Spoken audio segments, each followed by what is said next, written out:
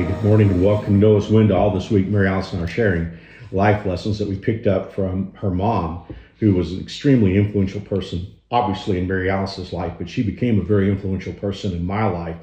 And the thing I'm going to say that I learned from her has to do with Mary Alice's and my marriage, but it went so much further than that because it actually began to affect how I looked at pastoring. Before I tell you what that lesson is, let me just tell you that when I was very young, a lot of times pastors would, try to break the ice with an audience by humor. And in those days, and it wasn't just pastors, it was something that comedians did a lot of. In those days, oftentimes male speakers would try to, break the ice with an audience by telling mother-in-law stories. And I never did that for two reasons. Number one, I didn't like it. And number two, I had the most wonderful mother-in-law in the world. And when you hear what I'm about to tell you, you can understand why I would never tell a joke at her expense. Before we got married, which is a long time ago, and Mary Alice and I were young when we got married. I was almost 21, she was almost 19, so we were just kids. We didn't know it. We thought we were full grown at the time. But I remember Mary Alice told me what her mom told her. And it seems that her mom had told her, if you and Mark ever get into an argument, don't bring it to me because I'll take his side. It meant a lot to me.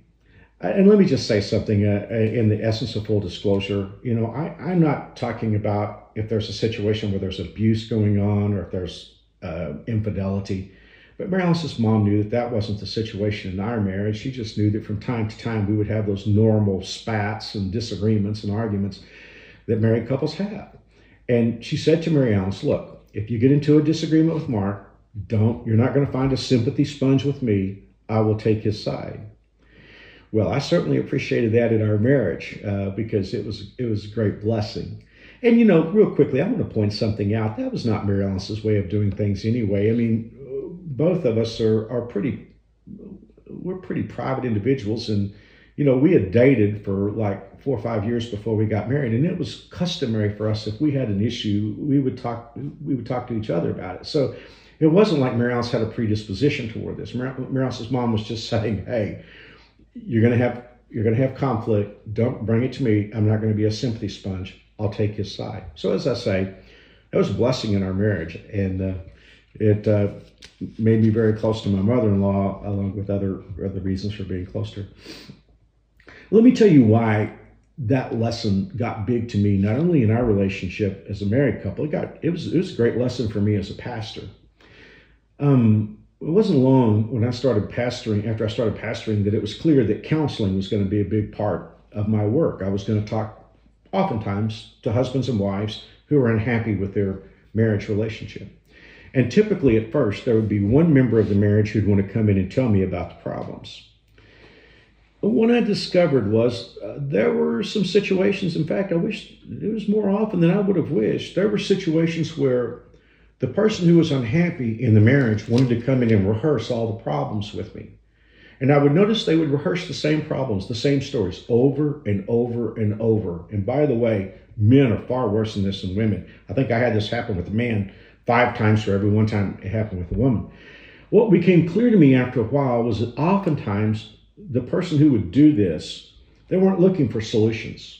I know because I tried to show them solutions that would work, but it was like they would just foul them off and then come back the next week and tell me the same stories over and over and over. It became clear after a while they didn't want help. They were just looking for a fix. They were like a drug addict, just looking for another dose of sympathy. Now, sympathy is appropriate when it's appropriate.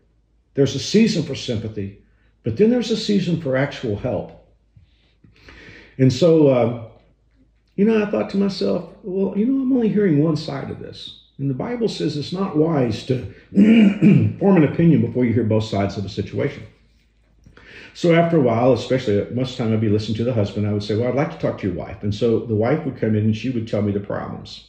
And here's what I learned. There are usually, in any situation where there's a conflict in a marriage, there are 3 stories. There's the guy's story, the gal's story, and then the third story is when you have them both together in the room at the same time, because that's usually when the truth comes out.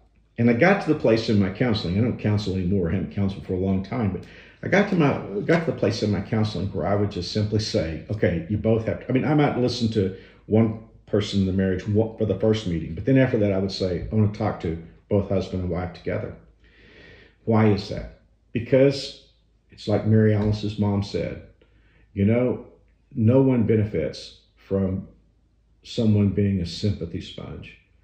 So let's think about that. Let's think about all the different ways that works in our lives. I'll say this in closing. I really think when I look back on Mary Alice's mom and the way she spoke to Mary Alice in this situation, I think she was saying, I don't want to be in a scenario where a bitterness comes about in my heart toward Mark.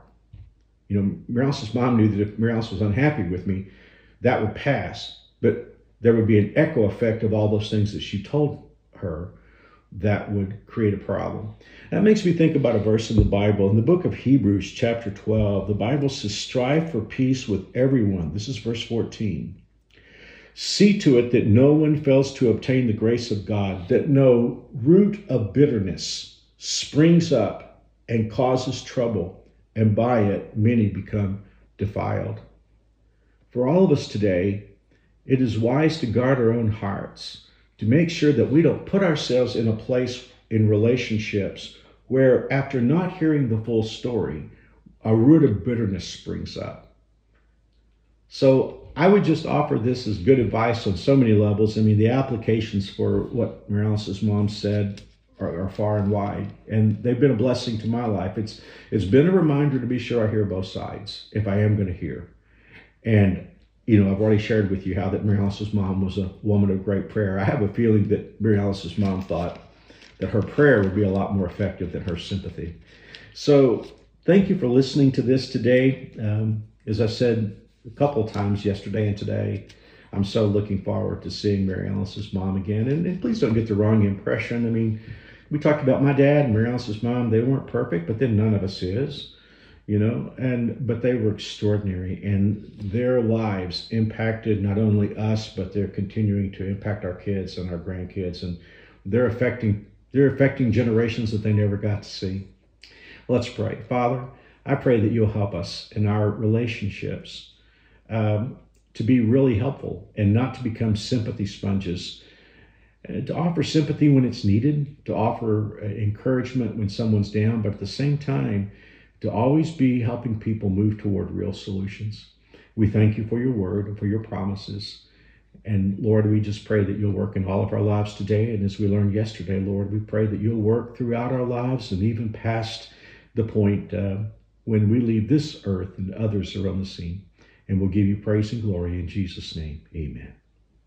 Well, thanks for joining us on Noah's Window. We'll be back very soon. I hope that you have a wonderful day today.